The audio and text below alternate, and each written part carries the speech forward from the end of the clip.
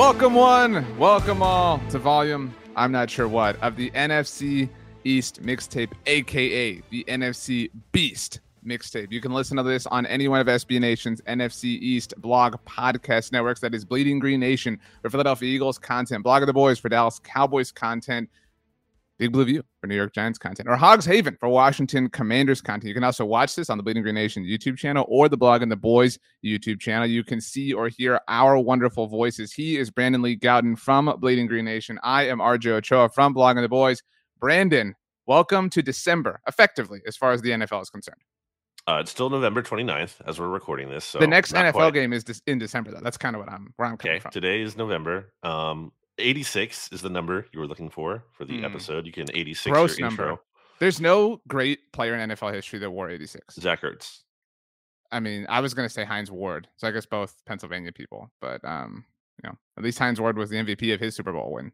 So, I mean, Zach Ertz caught the game-winning touchdown, but no big deal. It was kind of a fumble, really, for being honest. It was not. He caught it, though, too. Also, it was not. The ball was dead as soon as he passed the goal line. Anyway, RJ, we have a Apple Podcast 5-star review from Don Giggs. Okay.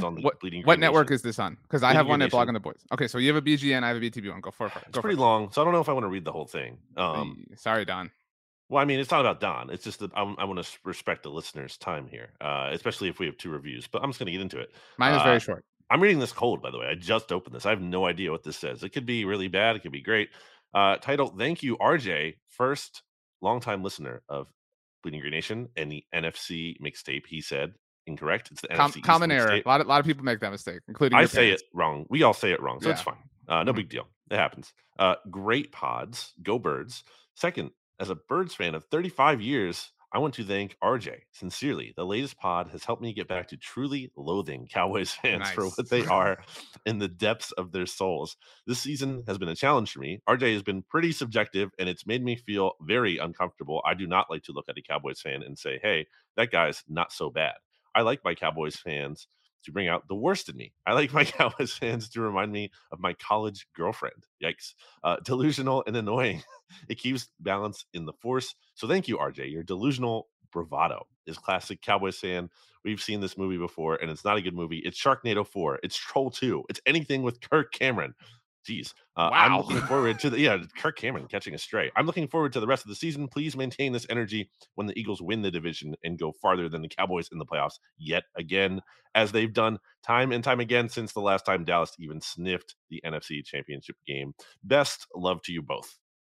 So I really don't understand. Maybe you read it too, I guess. Am I being thanked for being an obnoxious Cowboys fan, or for not being an obnoxious fan and therefore inciting what he wishes was an obnoxious fan?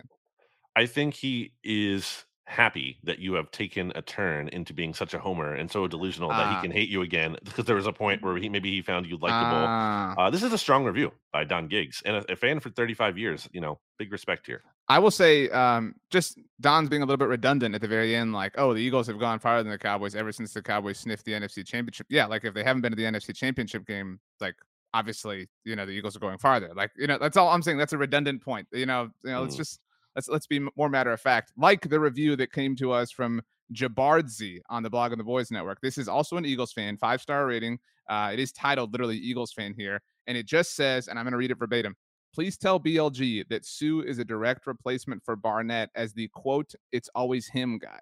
So I don't know what that means. Like a dirty player, like going to have a dumb penalty. I think Ndamukong Suh is kind Derek of... Barnett had the game-winning play in the Super Bowl. Now who's catching strays? I mean, Suh was, I think, shed that label. That was a long time ago when he kind of had, dirty player, I feel like, for the most part at least. 2 things on Suh as we get ready to start our assessment of the NFC East. Again, the NFC Beast.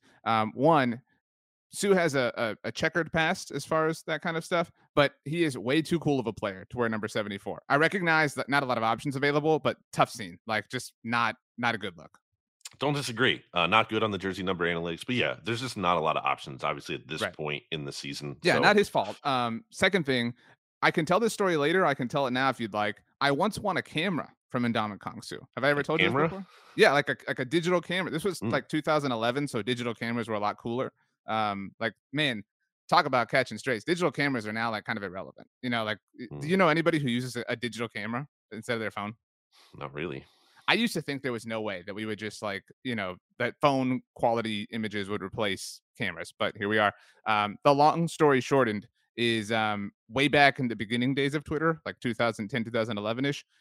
He did a partnership like, way before like ads were a thing, with I think Canon. And he gave away 5 cameras on Twitter, and I won one. So I had a camera that Ndamukong Kong Su sent me. So friend of the pod, you could say, like in a very loose way. There you go. Exciting. Yeah. Shout out to me. RJ, I have a gripe with people to get off my chest. It's going to lead us into what we're actually talking about on this episode, okay, which is the best division in the NFL. I mean, everyone is using this term NFC Beast, and no one is crediting us. I want everyone to call out anytime someone is using that term, and not crediting us because we invented that. Mm-hmm. Mm-hmm. I agree. I mean, I think similarly, the way people are saying it's the NFC Beast, they're saying like the inverse of that is, well, it's not the NFC Least anymore. Also, something that is intellectual property of ours. Sure. So it does kind of feel like you're way more into music than I am. So like you're a big music reference guy on the Monday Football Monday episode. Sometimes you'll just drop one in there that surprises me. I'm like, oh, I know. Well, I mean, that band or song. I'm a citizen of the world. I like to be a citizen of a lot of things. But you are like, you go to concerts, like I feel like you're more into some like you're more strong in conviction in music than I am. And so what this kind of feels like is, and I'm sure you've dealt with this before. It's like when we liked this band. You know what I mean? And now they've gone mainstream, and now everybody's like, this band is awesome. We're like, wait a minute, no, like. Chill out. This was our thing. Quit ruining.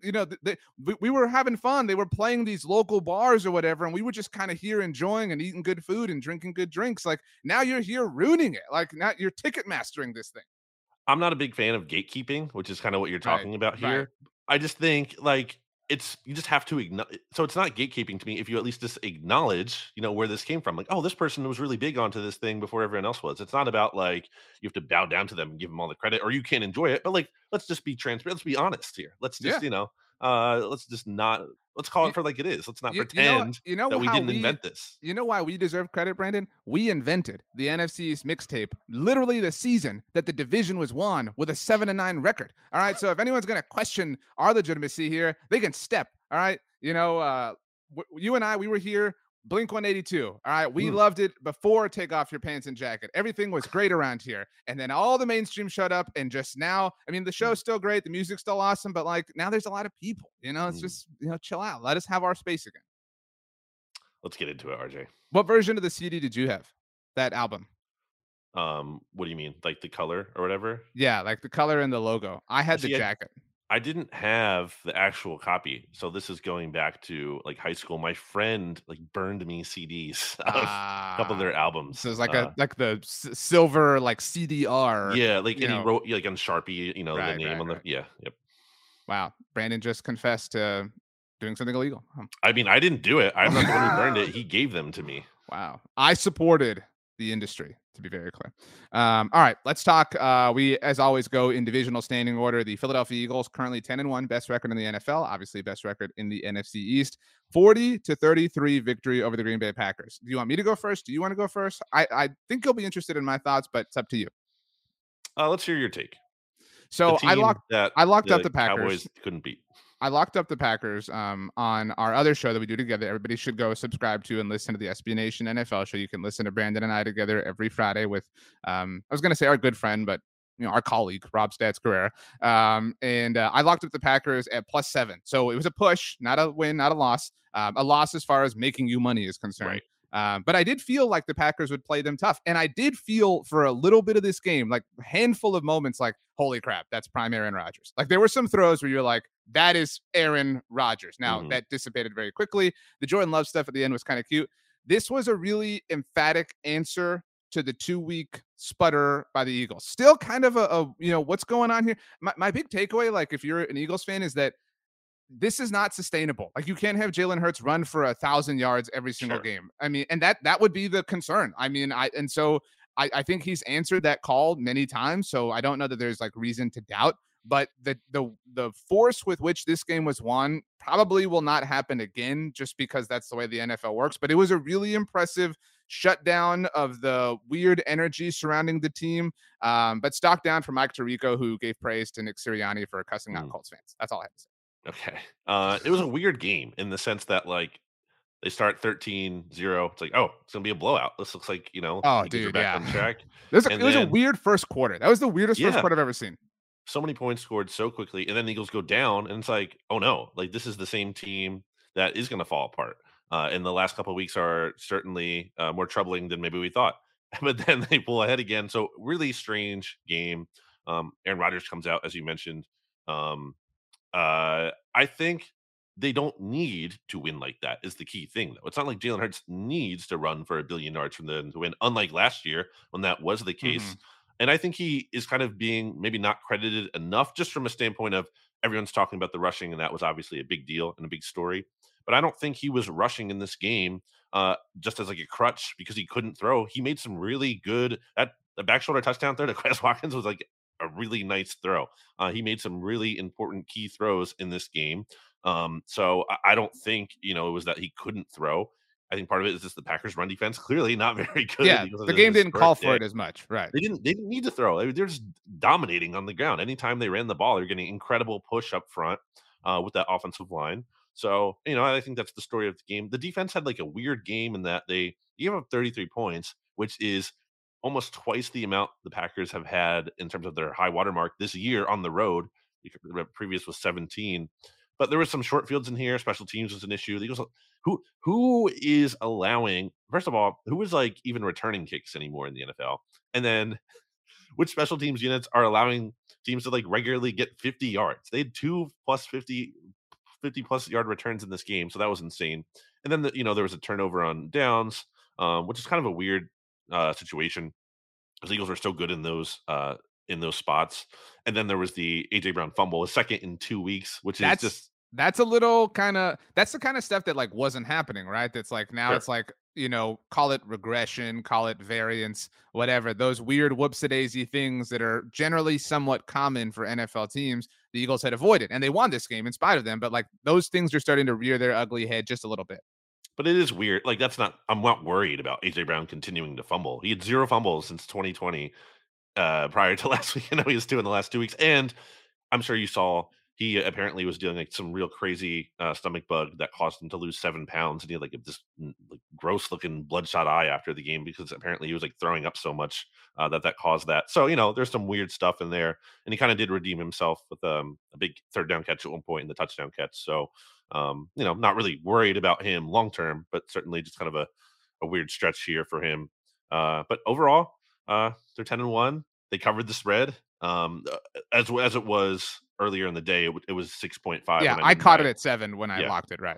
I do my weekly picks against the spread column on Sunday morning, and it was 6.5 at that point. So they did cover the spread from that standpoint. And I think I looked before the game, right before the game too, it was still 6.5. So they held on.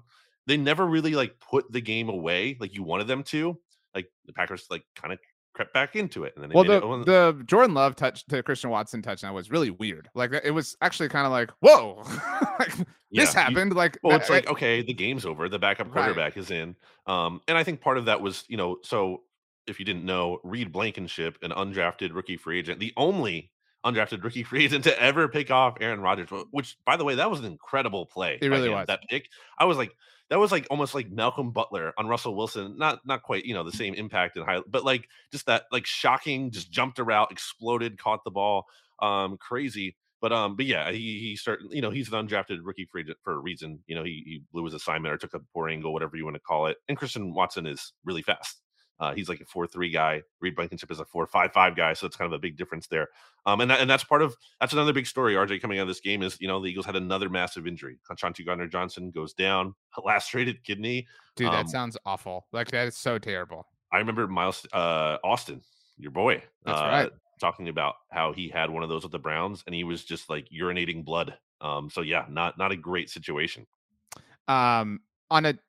That's a hard thing to transition off of. But you said Miles. I don't think that Miles Sanders got like any love for his game because Jalen Hurts got all the love. And I remember once upon a time, I argued for Miles Sanders being one of the more underrated players in the NFC East. I got a lot of blowback. Got a lot of blowback from Eagles fans. Miles Sanders sucks. Miles Sanders terrible. Not that this is important, but just for context, like what my perception was. At the end of the afternoon games, I was looking at a situation where I was going to be at 15 points in my fantasy league of record with just Miles Sanders going up against AJ Brown in the Eagles defense. I also had Josh Jacobs, who gave me that comfortable lead based off the game winner. But then like Miles, like whatever teeny tiny question I had, Miles Sanders vanquished very early on.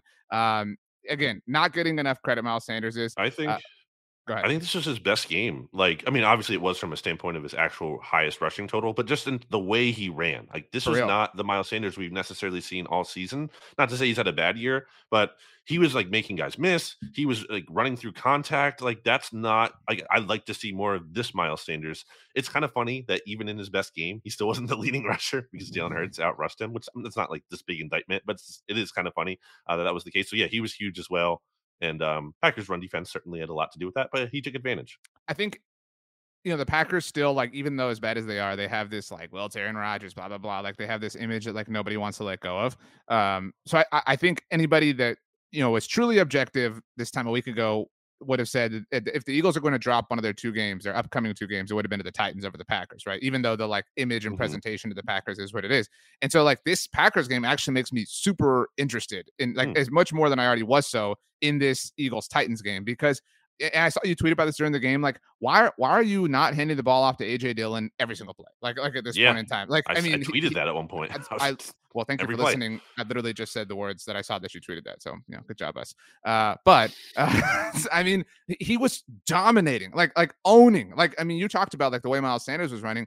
It was people use the phrase like shot out of a cannon. It was literally like shot out of a cannon and like bowling over Eagles defenders. So maybe me think like, man, what is Derrick Henry going to do to this team? And the Titans are just a much more efficient team. And this like sounds hot takey, but it's just the reality. Like Ryan Tannehill's not going to make the mistakes that Aaron Rodgers is making these days. I mean, unless Aaron Rodgers is playing the Cowboys, of course. So I'm interested. I'm interested to see that matchup.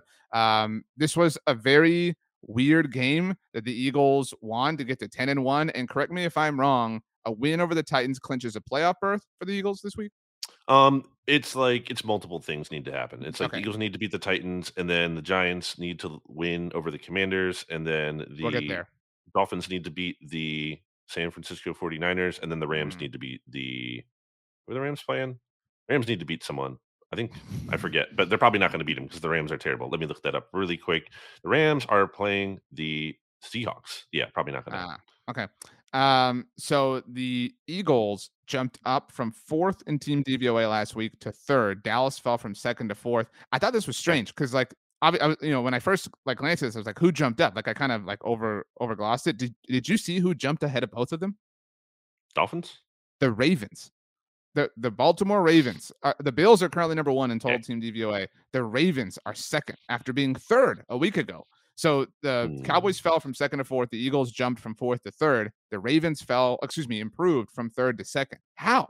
I mean, Ravens have lost a lot of close games, so like I get that but just based off the last week, because that's this is improvement. Like it's strange. I'm not saying it makes perfect sense, but I am saying like I get the bigger picture concept. The Ravens might be a little bit better than their record indicates, although quarterback hasn't been playing well for a while, so that's a problem. I have reached the point where I know we've had a lot of fun, but I am very confident that the NFC winner is the Cowboys or the Eagles. Like I don't like. I mean, the only other team I would give like any sort of like I wouldn't say odds to, but like likelihood or whatever is the 49ers. Like I don't think they can though, right? Like just where they are. I'm saying to win the NFC, not the number 1 seed. I'm sorry, like to win the NFC as a whole, not to like be the number 1 seed in the conference. But the 49ers absolutely can. Yeah, I mean it's hard to doubt the team that has made the championship game 2 of the last 3 years to say they can't do it. Yeah. If you are curious though, so 538 has the Eagles' chances of getting the 1 seed at 62%. And so we're talking just NFC teams. Dallas is next at 18. Minnesota's next at 17, but that's obviously based on like their position at the moment. The 49ers are next at 2%. So huge drop off at that point in time. But this is kind of what I was talking about. Like 538's chances of winning the Super Bowl. So the Chiefs lead the way at 23%. The Cowboys just ahead of the Eagles, 15 to 14%. The Niners are Well, I think some of it. So these are quarterback adjusted rankings, right? So Mhm. 538 clearly values Dak over more than Jalen Hurts. Again, like just based on this is like no. I know this upsets a lot of Eagles fans. This is their methodology. It's not mine. I'm having fun with it, but it is theirs. The 49ers are the NFC team. So Dallas is 15% as far as just NFC teams. Philadelphia 14, San Francisco 7, Minnesota 6, and the next NFC team is the Bucks with a 1% chance. That's what I'm saying. Like the Super Bowl representative for the NFC, I would say is like I'm 75 to 80% confident is going to be Dallas or Philadelphia. I mean, yeah, them or the 49. It's one of This the three. feels like you mentioned San Francisco. This feels 2019 San Francisco Seattle-ish. And remember that game, that division, and therefore the 1 seed came down to week what was 17 at the time. That game in Seattle that San Francisco won by a yard. That gave them the 1 seed, which was significant because they wound up going to the Super Bowl, obviously.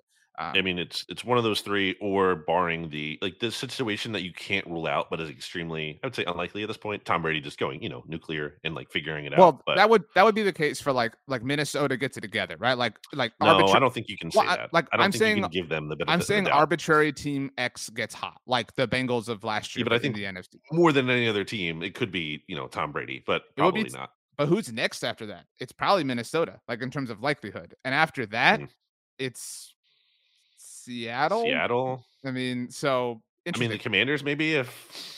We'll get to the Commanders. Let's move. A lot's been said about the Cowboys game already as we move on in divisional standings. The Cowboys cemented that first and second place in the division will be Dallas or Philadelphia by sweeping the Giants on Thanksgiving Day. Like I said, we're almost a week removed from the game, especially on the day this episode drops on Wednesday. So everything about the game has been covered, but this was a significant win. I hate that so many Cowboys fans are like, oh man, we just played 3 games in 12 days. Everybody does that. Every single team does that. The Giants did it. Like literally every single team does it. I also tweeted out and wrote about this. Cowboys now have a huge rest advantage over the Indianapolis Colts. I don't know why this happens. Like this is so unfair to the Colts, and it happens to lots of teams every year, blah, blah, blah. Cowboys coming off a Thursday game, obviously Thanksgiving. The Colts coming off of a Monday night game, and the Colts have to travel. Now, granted, the Monday night game was in Indianapolis. They lost. Jeff Saturday sucks. Everybody saw it. My Colts, I did pick them, but it's really a lack of faith in Steelers than anything. Anyway, huge rest advantage. The Cowboys, and this, I don't know 538's exact methodology. I have to imagine that they have the at this point in time, the most friendly road. They have the best schedule, whatever you want to call it. I mean, their next 3 games are against the AFC South, and they're the non-Jaguars teams who look a little bit cute right now. I'm sorry, the non-Titans teams who are the best team. That's what I meant to say. So they've got the Colts at home, the Texans at home, and then the Jaguars on the road. It's hard to see how they are not 11-3 by the time they meet the Eagles on Christmas Eve. But anything can happen. It is the NFL. Cowboys did not cover the spread, by the way. That was a bad beat at the very end. Bad beat. But as you said with the Devontae Smith fumble that turned into a touchdown in the Commanders game, it still counts. So they didn't cover the spread. I mean, I took the Giants to win. Obviously, I didn't feel good about that as the week was or we were getting closer to the game, and like everyone, and the Giants are missing like 7 or 8 defensive or starters total or something. They were down bad. It was a rough. Dallas did the like Thanksgiving Day thing where they played down to their opponent in the first half, but to their credit, unlike previous years, they pulled them, and I would say Dak pulled them out of it in the second half. That was one of the most impressive halves of football he's ever had. Well, and Michael Gallup. I thought Gallup was awesome in that game. Like he looks like he really kind of found himself in Minnesota, and really in Minnesota looked like the version of himself before he tore his ACL. So he's really kind of coming along now. The hands catches specifically really stood out because I thought some of those balls weren't like terrible balls by Dak, but they weren't necessarily great. And he was just making like incredible catch after incredible catch in high leverage situations. I thought Gallup was really good. Yeah, he definitely looked back. So that really stood out to me. Real quick on the Colts point. It's also like this is subtle, but the Cowboys play earlier too. It's not like they didn't even play a Thursday night football game. They play, at 4. So and they didn't, and the Colts didn't play Monday at 4 either. Like they played, there's even like an hour difference too, and not just the day difference. When I wrote about that, just quickly, the team who's gotten like screwed the worst this season has been the New Orleans Saints. I don't know if you saw that. Tough, too bad. After playing on Monday Night Football, granted a game in New Orleans, they had to travel to face the Pittsburgh Steelers, who were coming off of their bye. Like that. That's what I'm saying. Like that's like it's like that teams who are coming some off of their that's going to happen. but that's like no, but like how hard is it to have teams play each other coming off their buys? Like match up, the buys that way. Like The Eagles got royally screwed one year. I forget. I think this is like 2011, where they had to play like the Patriots on the road, and then the Seahawks the next week on the road on Thursday night. So they had to travel across the country in a short week. That's just like the Eagles also caught a little benefit just for full context. So they played in Houston, granted a road game, on Thursday Night Football, the night the Astros won Game 5, and then the next week hosted Monday Night Football. So they got a week and a half to host Monday Night Football, where the Commanders had to travel for that. And granted, the Commanders still won that game. Well, that kind of lessens the normal Thursday advantage, though. Thursday to Sunday advantage. Not if they had to stay home. If the Eagles had to travel, I would agree with you more. You know what I mean? Because you're giving the Commanders that extra day of rest, and then they get to stay at home. But whatever. Like that's in any case. I don't want to focus on that. But it is a huge advantage for Dallas. Sure. There's two more things I wanted to get to with the Cowboys. Number one, I mean, it's not why they won the game, but that did the touchdown by the Giants, the first one that was wiped off the board, was such a bad. And also, like, yeah, I know it's not necessarily the difference in the game, but just kind of like the no clear recovery thing in the Eagles Cowboys game once upon a time, that does really like shift the vibe of the game after you work so hard to get a touchdown like that, and yet it gets called back by a penalty that has nothing to do with the score. I'm sure you've watched the replay. I like by letter of the law, yes, you can say it was a like he was downfield, but like the spirit of that rule is not why that flag is thrown, though. That's like saying, oh, well, that holding penalty had nothing to do with the side of the field that the play happened on. Like the letter of the law, the rule was broken. You could like do that every single play, though. Like that's just not. But it's not designed to be on a play. You're focusing on a tiny. Let me get through this. The right tackle is pass blocking the Cowboys defensive lineman, and he only moves downfield in like a natural progression of his blocking, not to create an illegal advantage. And also, that flag was very late, by the way. So that was kind of a big bummer for the Giants there. My point is, you could play this game with anything. Like you could argue some of Tyler Smith's penalties are not like holding; they're just him dominating. Like you know what I'm saying? Like you can make this ambiguous however you want to. Defensive lineman at one point. So the setup to that play, though, that sequence was Mike McCarthy going for it on fourth down early on. I loved that. Like there are a lot of Cowboys fans who hated that. I love that. I mean, it's not a wrong decision. I love. Like, walking around like you're the better team, like saying like Zeke too. Like Zeke's good at getting, right. But like, stop. I love the perspective of like, we're so confident that we own this team. Yeah. Like we're fine surrendering a touchdown here, which almost happened to your point. And we know we'll overcome that. And they, did technically. But the second thing I wanted to get to, if you're done. Well, I was just going to add to that point, like there's too much revisionist history that goes because the Giants wound up getting a field goal out of that. People are like, well, they gave up 3 points. Yeah, so what? But what if they'd gotten the first down? Like it's like live and die with that aggressive nature. I would take that 100 out of 100 times over the conservative, like weak, like, oh no, like if you believe in your offense, go get it. Like Peterson did at the end of the Jags-Ravens and game. Brandon Staley. I didn't see that one. I saw the Doug one live. It was the exact same thing. Okay, cool. I didn't see it. I didn't see it happen. Your boy, Brandon Staley. The other thing is, and I have a Giants thing to get to once we get to the Giants section, still from this game, of course, naturally. But the other thing is, Cowboys, can you just sign Odell Beckham Jr. already? Like, I know that if this was not a Cowboy situation, and this big, drawn out thing is very good for you as a content creator, page views and TikTok views and everything. Sure. And I get that from that standpoint. I acknowledge that. But from like, I feel like if this were any other team and it did not impact your team, you would just sign him already. Like, it's so dumb. This is so obnoxiously drawn out. Just sign. Just do it. Why is this being drawn out? Do you want to hear my theory? Happening for a month. Just do it. Do you want to hear my theory? I don't know if I've expressed it to you, but some people at BTB have heard it. I mean, it's not like a legitimate theory. It's just kind of like a fun, ha ha he he, sort of thing. So I found it oddly coincidental. So like, if we trace this back to just the genesis of where the theory was born. What's your favorite Genesis song? What is that one? Invisible Touch. Okay. That's my favorite. Yeah. Wow. Look at that music poll. Well done. Anyway, so the Sunday that the Cowboys played the Vikings, which was the Sunday before Thanksgiving Day, that morning, and you know this very well, you get your standard Sunday morning news dumps, blah, blah, blah. The national insiders open up the notebooks, whatever. It comes out that Sunday morning that the Cowboys and Giants are Odell Beckham Jr.'s final 2 teams. Why? Why that Sunday morning, the same Sunday that the Cowboys were the number one game for CBS. Okay, Brian Windhorst. Well, I tweeted this out sort of in a little bit of a thread, and somebody responded with that meme. But so that Sunday, the Sunday in question, the Cowboys were CBS's number one game with Jim Nantz, Tony Romo, Tracy Wilson. So huge stage. And granted, CBS cut away from them, because the score was so bad. But they talked about it, right? CBS in their big national window talked about this, whatever.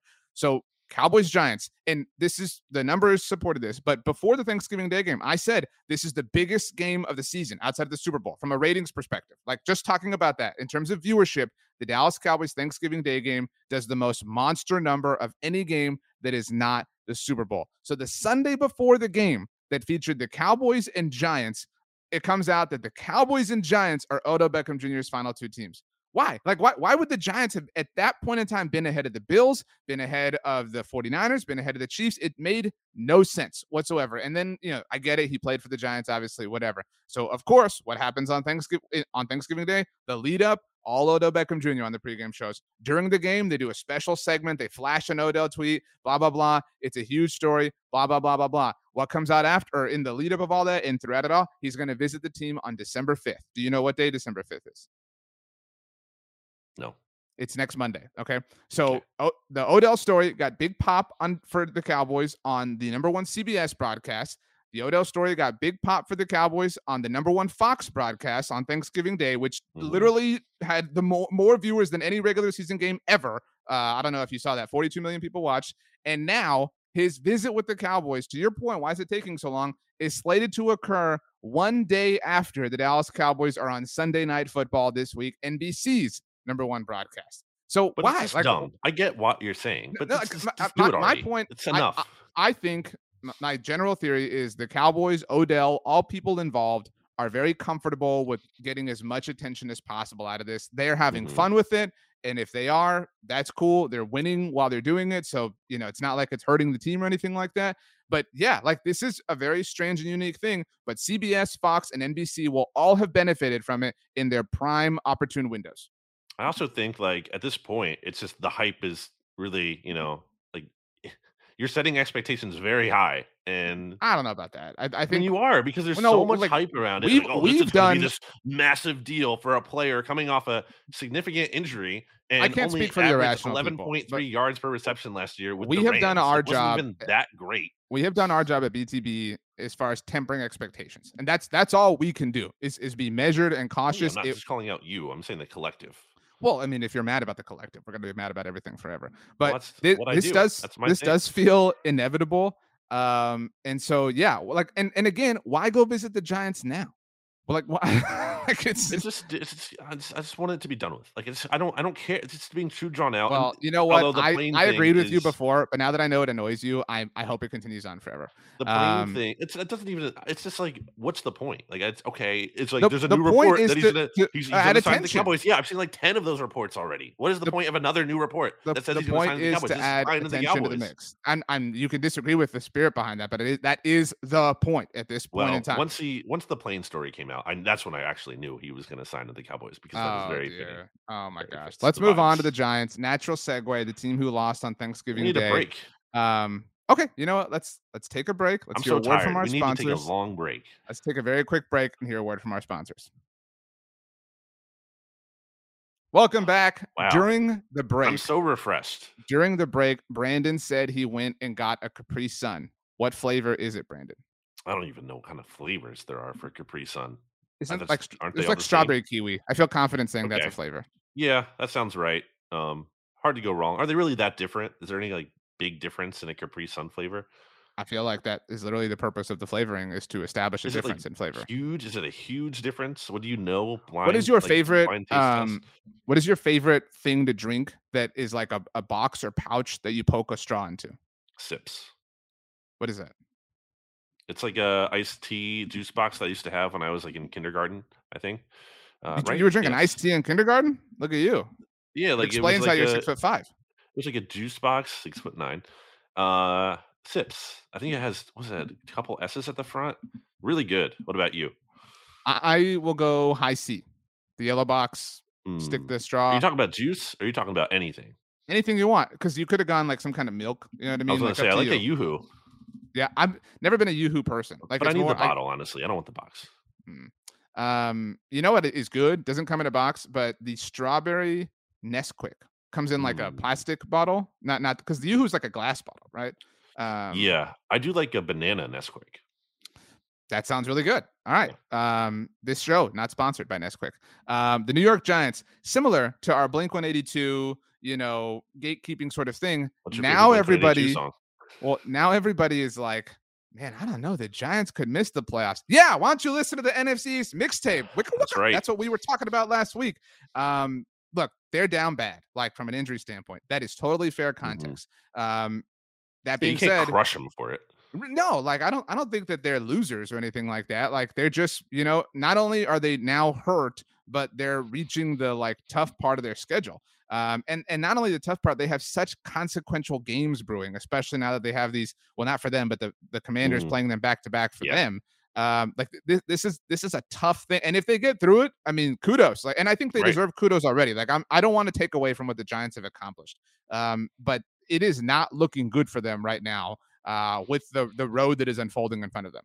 Yeah, I think this season's kind of already a success for the most part, Right. because you feel good about the long term. Although it could really end on a sour note if they Mhm. choke down the stretch here and miss the playoffs. It doesn't mean everything is a failure, but it does kind of like raise a little bit more doubt than you would have thought that if they did, there's like zero doubt that, oh, yeah, they're headed in the right direction. We're playing with house money. Doesn't even matter if we're one and done in the playoffs. Whereas if they miss it, it's like, was all the beginning kind of a flash in the pan? Are they going to revert back to the same old Giants? And so, a couple things from this game.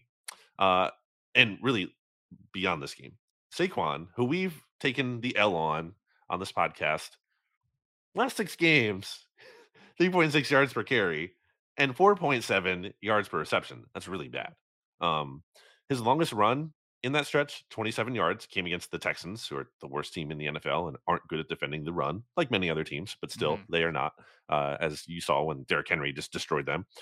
And his longest reception in that stretch is 12 yards. So the early season Saquon has not been recent Saquon, and he was a big reason why they were able to win games, these one score games earlier on.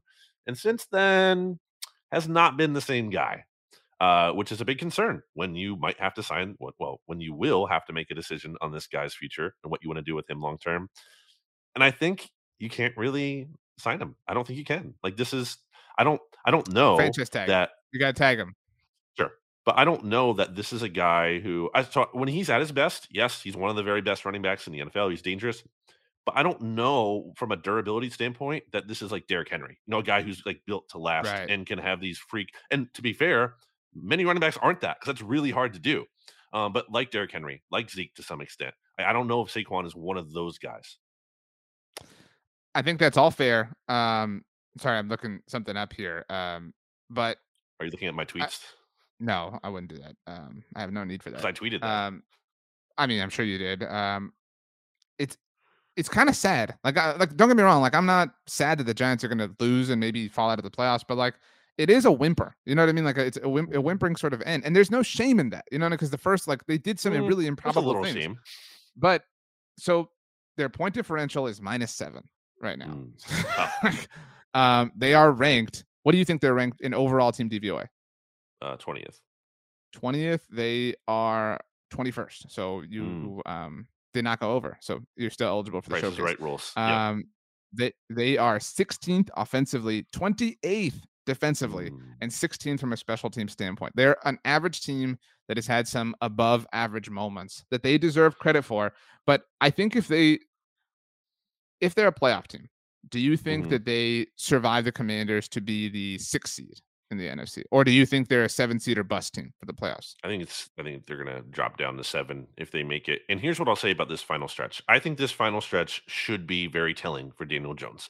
I think if he is the guy to Mhm. ride with, it's not like, he's gonna be putting up massive 300-yard numbers just because of all the injuries and the lack of support he has in some ways. But still, like, if you're truly franchise guy, superstar, you get this team to the playoffs. You find a way, you get this team in. And again, maybe you're one and done, but you get them there. You don't allow a total collapse. Daniel Jones, I have been like kind of not ready to be out on him for a while. I feel like been trying to be more fair than to him than maybe he possibly deserves. But that Cowboys game, I'm leaning towards out on him. I might be out on him. I think the only thing that can save him is like a good stretch down here or down the stretch run. Some of those throws, RJ, on those like gotta have it third downs and that one over the turnover on downs, dudes are like wide open in the flat and he's missing them, or he's throwing behind Saquon or two. Like, what are you doing? Like, this is I gotta mean, have it throws. I know he doesn't have the best supporting system, but he did not make the most of what he had on plays that he should have had. That one, I forget what's his name. I made like that insane twisting catch just to be able to get that. Like that was a big red flag to me. I'm like, that is not franchise quarterback stuff right there. you're terming it gotta have it or I'm sorry, in or out on High Daniel leverage. Jones. Right, no, but you're terming it like whether you're in or out. I think the best way to term it, if I have to bring one person back, it's Saquon. Right? I think you could like there's an inherent value that Daniel Jones offers as the quarterback of your team. But like if I have to bring one of them back and I'm only gonna commit to one of them for 2023, it's Saquon. Like Saquon has proven that he is a very talented player once again. That level of proof is not there for Daniel Jones. I want to like tie a bow on this with a couple of things. One, so the Eagles and Cowboys to the NFC East are what the Bills and Dolphins are to the AFC East, right? Like the two clear teams at the top, with teams at the bottom who are kind of contending and may wind up taking the entire the division to the playoffs. You agree with this? Which New York team is better, the Jets or the Giants? I think the Jets have the higher ceiling. I agree with that. Which is just it's just a weird. Again, it was obvious, but it is also still unsettling that it's happening. You know what I mean? Like it's just kind of a weird thing in that sense. I also think that maybe the Giants, the way that Saquon deserves credit, I think the Giants deserve credit for Kadarius Toney. Like there was a lot of like, oh, he's going to Kansas City. He's going to go off now. Do you know how many receptions Kadarius Toney has as a member of the Chiefs? I don't. What would you guess? I don't know. 10. He has 6 catches for 69 yards. Nice. Nice. He does have the one touchdown, but they were like, and look, they missed on the pick. Like that's embarrassing, right? But like that was the old regime. That was Dave Gettleman. Like I do believe it's hard if you're a Giants fan to allow like to force yourself to not lean into the expectation. But like you said, you should tell yourself, you know what, we have a chance to go be like a one and done playoff team, whatever. And we have the perfect, like, remember we said at the beginning of the season, this Jalen Hurts has to prove one way or another whether you're going to commit to him in 2023 or beyond. He has proven that. Daniel Jones, you have the perfect, vacuum to prove yourself in. So you've like by accident or purpose, whatever you want to call it, like designed the perfect sort of focus group for Daniel Jones. I think that's a good thing. I do think that the Giants are the like walking wild card win for somebody. I don't know who that is, but right now it would be the San Francisco 49ers. Like because they're the 6th seed. But so destroyed. But that's what I'm saying. Like they are going to represent like an easy ticket to somebody if they get in. Like they're the like far the least intimidating team to draw in the wild card round if they do wind up getting there. Last thing I'll say on Daniel Jones is that I think someone's going to have to pay if they collapse here and don't make the playoffs. And it's not going to be the coaching staff, obviously. It's not going to be them, Dable, or Martindale. Or Kafka. Like I don't think any of those guys are getting fired. In fact, it's possible that one of them might get hired in theory. I think that's more likely than fired. So I don't think they're going to have to pay. And I think Saquon's going to be back on the tag, like you said. So like someone's going to have to pay for the failure. That's whether even if that should be the case or not. That's how like I feel like NFL owners can operate. Certainly, I thought Carson Wentz, being traded was deserved, but also that was like a Jim Irsay very personal. Like we're done. We're Carson Wentz. I don't care who our next quarterback is, but it cannot be Carson Wentz. I think the Maras / the Tisses might be in that spot with Daniel Jones if they collapse down the stretch. Where even if they don't want to, it's not like as personal as it was with Irsay and Carson Wentz, where like there's going to be pressure on someone. There's going to be a fall guy, and I think it might be Daniel Jones. Fall guy is an intense way to put it, but you're right. Like somebody's going to have to answer, so to speak, for this particular thing. Interesting question. Just kind of looking around, and I wanted to make sure no guaranteed money for Jared Goff in 2023. Who's to say the Lions don't move on, right? Like, because you're kind of at that point if you're the Lions. It's a different thing. It's not the NFC North mixtape, but like he's finally cuttable after the huge contract that the Rams gave him that the Lions absorbed in the trade. Jared Goff is the quarterback of the New York Giants. No, like that. They're a better team, are they not? Like with him, I mean, because like yes, but like who's the answer? Who's the would-be free agent answer for them? You know what I'm saying? Like, and they're equipped enough to be competitive. Well, I mean, it's a whole different thing. Jimmy G in New York would be exhausting. Like the level of coverage and the stuff. Jimmy G man. Oh, nice. Very, very well done. By the way, this will be a topic in the offseason. I think, you know how we saw Dalton Schultz, David Njoku, and was it Mike Gesicki that all got the tag at tight end last year? We're in for like a tagassance among running backs. Saquon's probably going to get the tag. I have to believe that Tony Pollard's going to get the tag. It's just impossible that the Cowboys would let him walk. Josh Jacobs probably going to get the tag. Is Miles Sanders in a contract here? He is. I don't think they would tag him though. Maybe not him, but like there's going to be a lot of tags happening at the running back position. Let's move on to the Washington Commanders, who were fortunate that the Atlanta Falcons are the Atlanta Falcons. I know you were getting busy for the night game. Did you see the way this sequence ended? Like this game ended for the Falcons? On replay, I did not watch it live. Yes, dude, it was unbelievable. And I wasn't like, I was obviously rooting against the Commanders, but I wasn't like passionately rooting against them. But still, it was kind of frustrating. Like, you know, when you're rooting against a team in that situation, like whatever you might need, and you're like, how did you blow it? Like, it was kind of like wild that the Falcons. Well, it's the Falcons. That's true, but they blew it twice on offense and defense, or special teams, if you want to call it that. But Commanders got the win. They are 7-5. They deserve all of their flowers. Ron Rivera's job, I think, is well secure. We can touch on the Sean Taylor honoring, if you want to call it that. Where do you want to go here? Because I don't know that there's a lot to take from the game. Like, it was kind of like a ho-hum game. I will say, you know, a lot of one-score games here. So the Commanders deserve credit, certainly, for, you know, pulling through and executing. They covered the spread, too, if you're putting some, you know, and playing better football than they were, you know, earlier this year, for sure. I'm not trying to say they're bad again, but like there have been a lot of one-score games here, so they have been getting, I think, more fortunate lately. Certainly, Taylor Heinicke is not like, you know, this amazing player, but he is a guy you can win with, as you guys were talking about on Monday Football Monday. He doesn't beat the Commanders. He doesn't, you know, shoot themselves in the foot. So, you know, they're in a nice spot because they're surging here. They get this big opportunity going up against the Giants.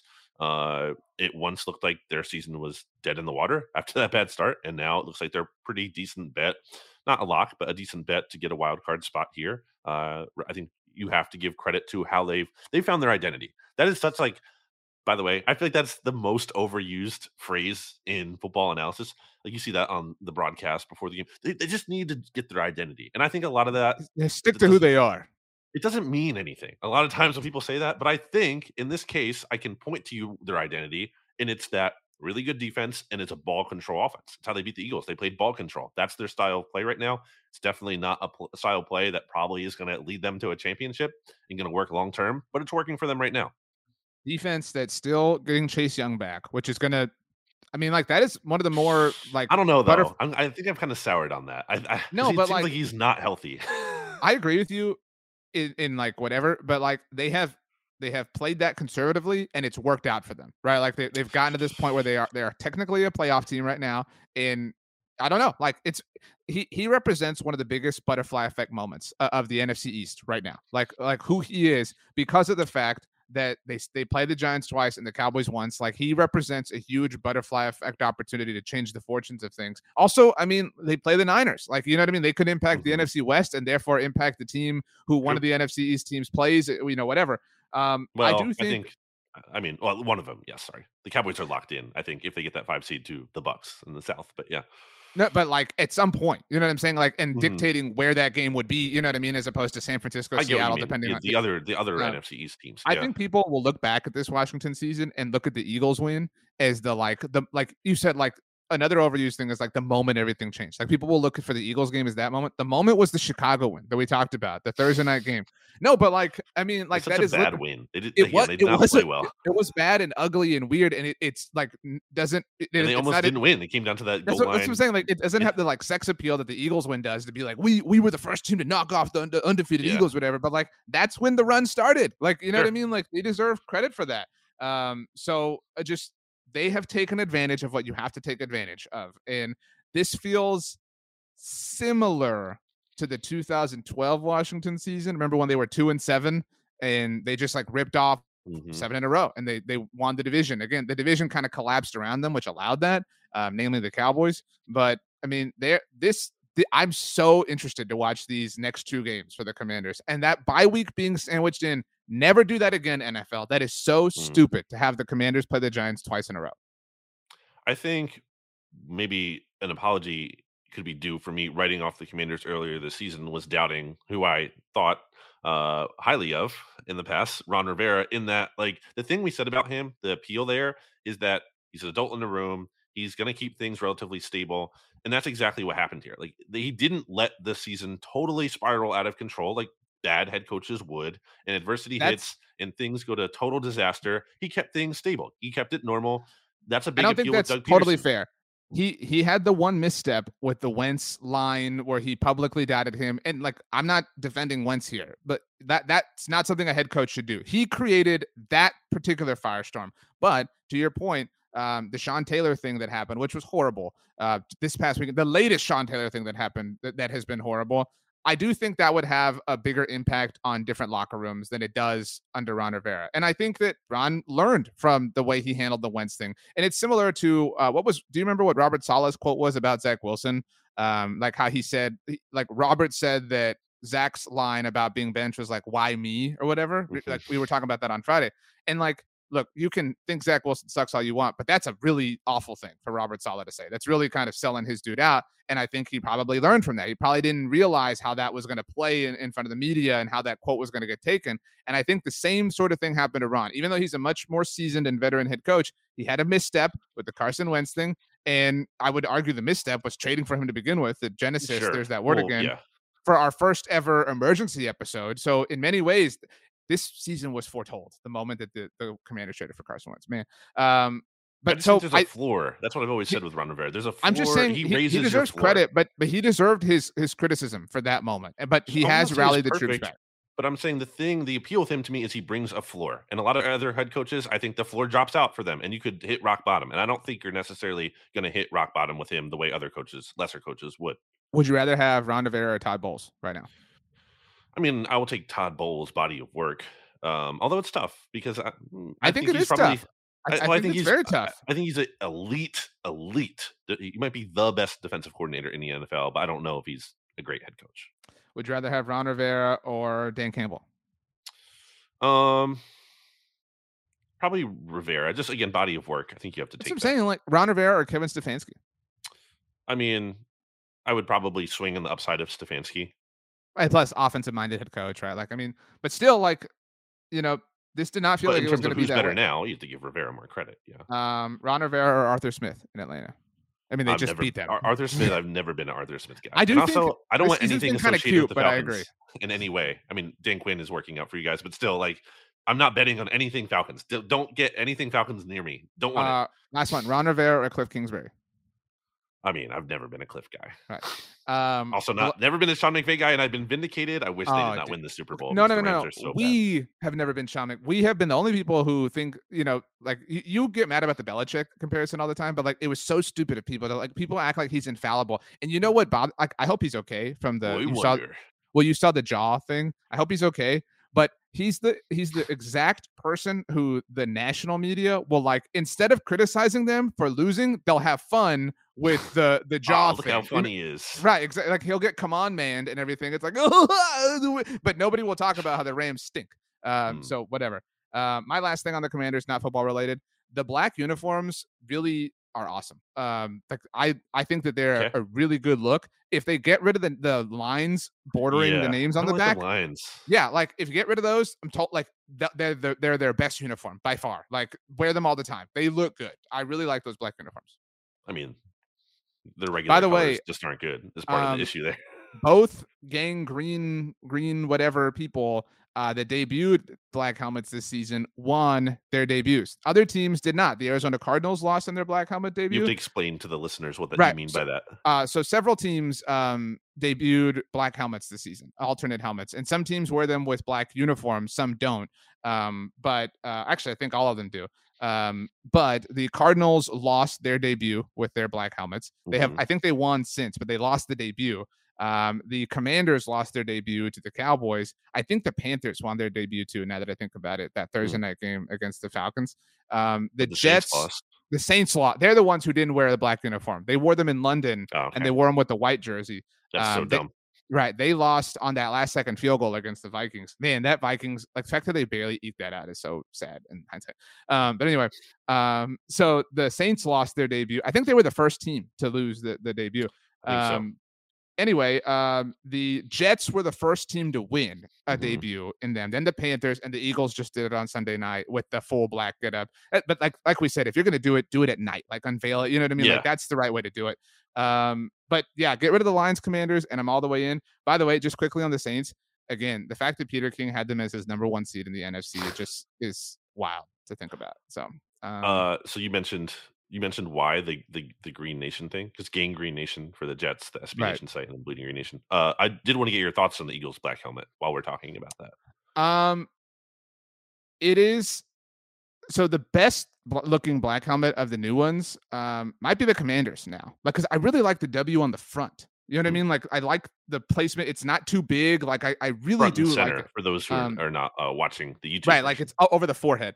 The one I like the least is the Saints. I don't like it that much. I agree. I don't know why it doesn't work. I really don't like the Cardinals one because for some reason the bird is like metallic. Yeah, I don't need like keep the same red. But well, I meant like the metallic red, like the stealth, like that's red what I'm saying. Like, yeah. Keep the same red, like a cherry red would look awesome, like kind of like the Falcons. You know what black addition will be great to the Cardinals is just put a black stripe on your white helmet. That would look cool. You know what I mean? Like just literally put a black stripe on the white helmet. But I don't like the Jets logo. Like I hate oval logos. I don't like the Niners logo or the Packers. It's not a logo. It's a letter. It's a stamp. Well, it's just their name. I also it's just the name of the team. Right. They go metallic as well. But on the face mask, which is kind of distracting. You know what I mean? For the Jets, they go with a metallic green face mask. I've never thought the Panthers have good uniforms. I know a lot of people think that I love their right. Black. I mean, so the Thursday Night Football, they're black and blue. That was great. Not a fan. I guess by process of elimination, the Eagles, because it looks the most similar to their normal helmet. You know what I'm saying? Like, and the Eagles have a very strong looking helmet. Like, and it is. I love the way the spirit of the Vikings, the Eagles, and the Rams helmets. Like how their helmets are like extensions of what those animals or mascots would be. So they win by process of elimination. Yeah. So my thought on them is that I was not very excited leading up to the game because all of the pictures I kept seeing them in, it looked like dark gray to me because it's not matte. That's one thing I don't like. I think it should be matte black. I don't like how it's not matte black. I like the shiny black. Okay, so it looks bad in like bright light though. So I think they almost like can't wear those during a day game, which usually they don't, but they have in the past. So I don't think they can because it's going to look like at least to me, I think it's going to look like more dark gray than it does even black. So I don't like that to begin with. They looked better in the dark, certainly at the night game. I just think they're so subtle. I don't even think you can notice a difference. Like unless you're like really paying attention to it, I don't really think there's a big difference from the dark green to that black. That's what, like, none of them really like wow me. You know what I mean? Like that's what the Commanders one kind of does. And the Commanders has the W because it has the yellow, it pops. You know what I mean? So that's why I do kind of like them the most. But you're right, because the forest green is so dark already, like, or whatever. There is not much of a difference. And it looks like even like less of a difference because the Eagles have worn those black uniforms before with the midnight green helmet. So it really is like the tiniest little adjustment. I'm not saying it's bad. I'm not saying don't do it, but it's funny how the excitement is there. Oh, the black helmets. And it's like, this is like barely any different. It's so subtle. Last question on these lines. To see the Kelly Green helmet. Right. Who has, and the Seahawks are going to bring their throwbacks back. I'm loving this. It's all good. Who has the best black helmet in your opinion of all eligible ones in the NFL? I mean, you just ran through them all, but I don't have them in front of me. There's one correct answer. You mean like, so not just the ones you talked about, but right? Yeah, like like even standard helmets. What's as well. The Steelers stuff? No, the Ravens. That's the best black helmet in the NFL. The black and purple looks sick. No, I like those colors, but I think the Steelers. I like the matte of the Steelers. I hate how the Steelers refer to themselves as like black and gold. Sometimes you're not gold. You're yellow. It's not. Okay. It's not gold. It's yellow. So that's my point. Let's pick these games for week 13. We will pick all of the games as mentioned with Rob Stats Guerrera on the look ahead on the SB Nation NFL show. You can listen to that on Friday or watch it live. It's up to you. But subscribe to the SB Nation NFL show. Leave a rating, write a review. We will go in chronological order as we always do. So the Cowboys have the night game. The Commanders and Giants squaring off at noon. That one's a little bit juicier. So let's do Eagles Titans, which is also at noon in Philadelphia. Yeah, it's a pretty like big 1 o'clock game. You know, two teams that are like very good records. Where Titans now 8-3, and then and the Chiefs and Bengals are also playing at noon, which is bothersome.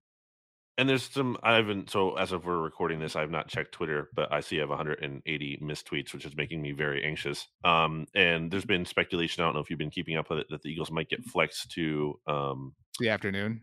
no, the night game for week Oh, 14. that's what Pete and I talked about on Monday Football Yes. Monday, because that's the Chiefs Broncos game. Yes. So Although I would, if just it were up to me, I would do the Dolphins Chargers. I think that's the right call because the just Dolphins just like haven't been in prime time.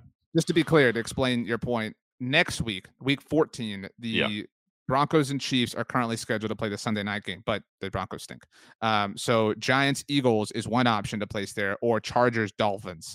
So this is the week that would happen if the NFL is Mhm. going to flex it. If they don't do it this week, they won't. They won't do it the week of, obviously. So we'll see. I agree with you. I would like to see the Chargers and Dolphins, but I mean the NFC East is the sort of thing right now. But so So my one thing, by the way, our friends at DraftKings have the Eagles as 5-point favorites over the yeah, that Titans. dropped from that opened at 6.5. So normally, right, like, and this is true like any year. Normally, it's like, well, if we're gonna lose, let's lose an AFC game, right? Like they matter the least. But like that's like the way the NFC East is, and the Vikings being there, like you don't have that same. I don't want to call it luxury, but like this isn't the same like sort of throwaway like dismissiveness that you would normally have for an AFC loss if it did happen. Like last year, the Cowboys lost to the Chiefs and Raiders, and it was kind of like, well, if you're gonna lose a game, those are the ones that lose. This is Sure. a must win. All games are must wins, obviously, at this point. I mean, Eagles got to get this done, and Derrick Henry's coming. So the AFC thing is interesting in theory because yeah, it's the least like hurtful loss, although not necessarily when it comes to the common games tiebreaker, which could always be a factor. Although I That's what, don't think that will be the but case here. that's what makes this season unique is that the Eagles also already have the tiebreaker over the Vikings and currently lead the Cowboys. So like their competition this season isn't a team that they haven't played. You know what I'm saying? Like those excessive tiebreakers aren't necessarily as applicable here. Right. Yeah, but I'm just saying in theory, like, you would think the AFC is not super meaningful, and usually it's not, but it could be in theory. Mhm. Anyway, yeah, so from a Titans perspective, because I know you're very big on them, and I think there's every reason to think you should take the points in this matchup because, first of all, Titans defense has been really good. So I think points are going to be at a premium in this game. I already like the point, taking the points for that reason alone. Also, I would not sleep on a Jim Schwartz revenge game factor.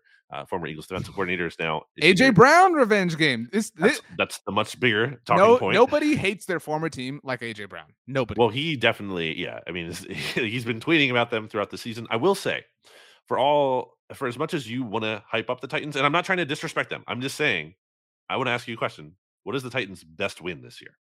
Like, look at their schedule Um, and tell me, like, what is like the win that you feel like really great about that is like their signature win.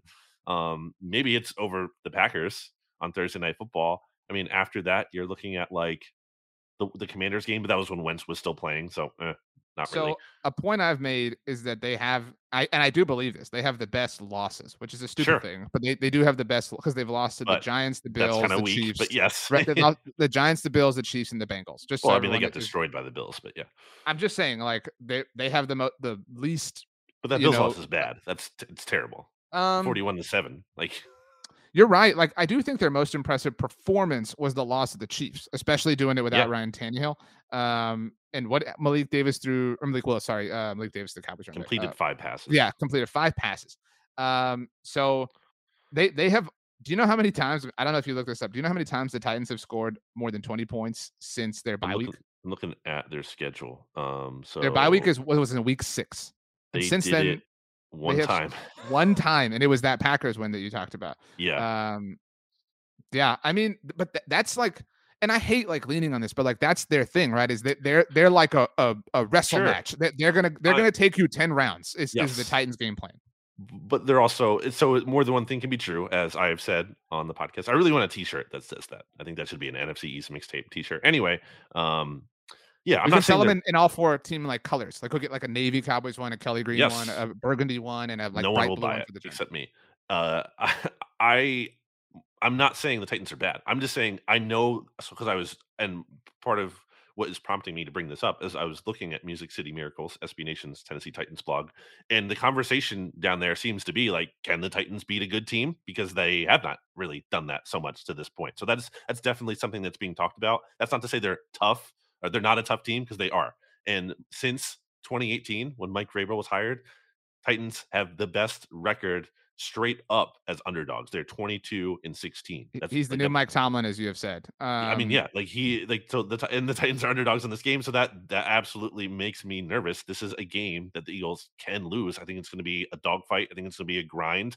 It could be a game that's decided by a field goal. So I like the points in this one, but I will take the Eagles. I think there is something to the AJ Brown revenge factor. I think he's going to bounce back after kind of being sick. The offense, you just saw what they're able to do. I know it was in a way that might not be necessarily sustainable every week, but it encouraged me that the offense can still score a lot. The Eagles can win the trenches. So I think it's going to be a dogfight. I'll take the Eagles to win, but they won't cover. I think that's how I lay into. I'm not going to lock this up. I did lock the Packers up, like I said, and pushed. But I am certainly taking, if I'm picking against the spread, I'm taking the Titans easily. Yeah. Because this is, how many one possession games have they had? They beat the Packers by 2 possessions. They're 8-3 against the spread this year, by the way. Other than that, they lost to the Bills by 2 possessions. I mean, so or by more than 1 possession. They are tough. They and like we've used a lot of like tropes and cliches here, but like they are the true like grind it out. Like that is Mike Vrabel's thing. So if the Eagles are going to fall, the Giants games, because they have 2, obviously, those look a little bit less intimidating right now. And that's why I'm very anxious to see the Giants. The Bears game, a little part of me was excited that Justin Fields got to rest. Like, get right, Justin. You know what I mean? We'll see if he even plays. We don't even know if he's going to. That's what I'm saying. Like, of the Eagles' remaining schedule. And like I said, they're also pretty banged up now. Heading into their upcoming 2 games a week ago, this felt like the one that the Eagles could drop, right? Because this is a team that can out physical you, because they can out physical anybody. It's not an Eagles thing, but this is the one that is like lurking, I think, for the Eagles. And and plus you got to have this because you're kicking off a 3-game road trip. You know what I mean? After this, like you got to put this one in the bank, and then hope the right things go your way. I will take the Eagles to win, but I will take the points certainly. Okay, let's get to the big NFC East matchup. NFC Beast, because all of the teams are good. That's why we call it Beast, because it's a beastly sort of thing. So this is also, playoffs start now. Right? We got to win out. So the way we're looking at it, the playoffs start now. The Washington Commanders on the road are 2.5-point favorites against the New York Jimmy G-Men. I think you have to take the Commanders. Like, what do you really? The Giants are just so banged up. Not that they can't win, but it's a tough path for them right now. And the Commanders are playing this effective strategy. They have their identity. I think the Giants are struggling with that just because of how injured they are and Daniel Jones' inconsistency. And I think the Giants' identity is Saquon being good, and he has not been good. So I think all signs are pointing to the Commanders right now. I think if the Giants win, it's like a Josh Jacobs sort of performance, right? Like it's this crazy, like Saquon goes off, right? Like Saquon has like 40 carries for like 203 yards and 2 touchdowns on the ground. And I think he has like kind of like Jacobs had the big, what was it, 83 or 86 yard walk off. Like Saquon has like an 84 yard screen pass that he takes to the house. You know what I mean? Like it's one of those things. And like we are kind of, you think that everybody's due except for the Eagles. The Commanders are kind of due, right? Like they're, I wouldn't say they're like skating on thin ice, but like they should have lost to the Falcons. You know what I mean? Like, if we're being fair, like I would say, 20 teams win that game that aren't the Falcons. So the Commanders are kind of skating thin. You could kind of see this as being the Giants like bounce back, like put their feet in the ground. And then it's like, okay, now Commanders, you get them in DC, Landover, whatever, one time to kind of square this thing up. I'll take the Giants. And I'm getting points, so I'll take the Giants. Sure. Okay. Well done. The Dallas Cowboys opened as 9-point favorites over the Indianapolis Colts. That game on Sunday Night Football that is now up to 11. So I think that's the largest line of the week as I look. I don't see anybody anywhere near that actually. This is if we're being frank and being honest, and if you listen to this show and the SB Nation NFL show, this is the reckoning coming from me. Right? this is my personal reckoning. Brandon's is coming soon with Justin Fields. It's a big spread. Maybe you don't think the Cowboys cover. Maybe there is like a garbage time thing. I don't see how the Cowboys lose this game, honestly.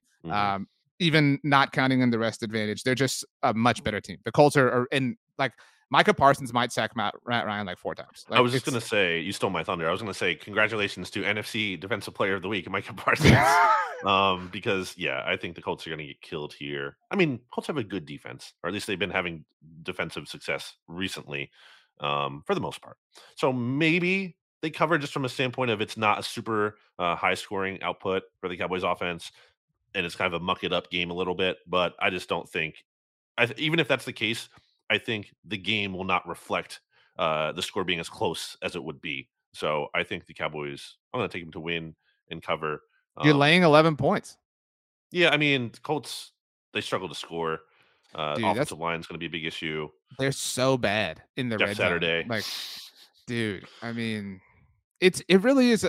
I don't know what to think of that Colts Eagles game. Like in hindsight, you know what I mean? Like I really don't like. Was that like weird Saturday interim magic? Was that the Eagles, starting to fall apart? Like was it just a weird day? Like it's such a weird the first game without Goddard. They played a lot of 13 personnel in the first half. It clearly wasn't working at all. They've gone away from it completely since they didn't play it at all in the second half, and they scored 2 touchdowns. The offense kind of started to get back on track, and then they didn't do it at all, really, against the Packers. So I think they totally outsmarted themselves. And I told you, I thought that was like uncharacteristically like galaxy brain stuff from the offense from both Shane Steichen and Nick Sirianni. Like that was like their worst performances of the season by far. Let me, speaking of Nick Sirianni, let me make a little fun bet here, like not a real bet of consequence. If the Cowboys cover the line here, that while we're recording, so if the line might move, but the 11 points, that's what I'm laying right here.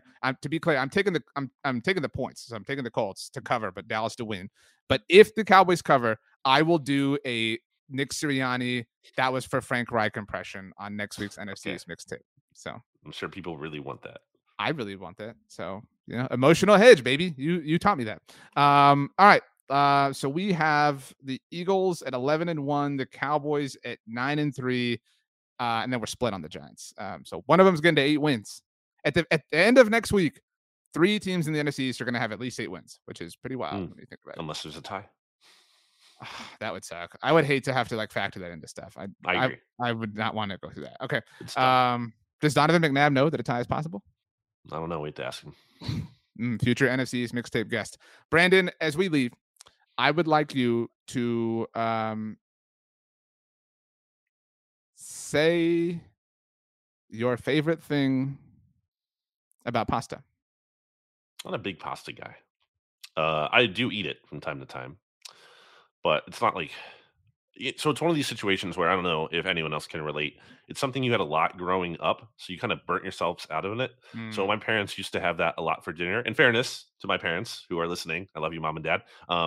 It was a time. So they had me when they were very young. They had me when they were only 23. So they had not yet achieved a lot of financial stability at that time in life. So pasta was kind of like what they could afford. I totally get that. I'm not like blaming them. I'm just saying, like, the reality of the situation kind of burnt me out on wanting pasta a lot. Wow. So it's not my favorite thing, although my favorite pasta would be gnocchi, which is kind of cheating because it's not even fully pasta. There's a lot of potato in there, and I love potato, but I love a gnocchi. I love a vodka rigatoni. Like, love that sauce. I wish wait, you've never had, right? No, I never had that. That's just so insane. I mean, someday. Actually, as we end, that was a really good answer on the pasta. We bumped this recording up. We normally record around 1 Central here on the mixtape, but we recorded at 11 a.m. Central to give us time for what we found out was a meeting, but also for the United States matchup against Iran. So everybody listening to this knows the results. What was the score of U.S. Iran, Brandon? And we 1-0 USA.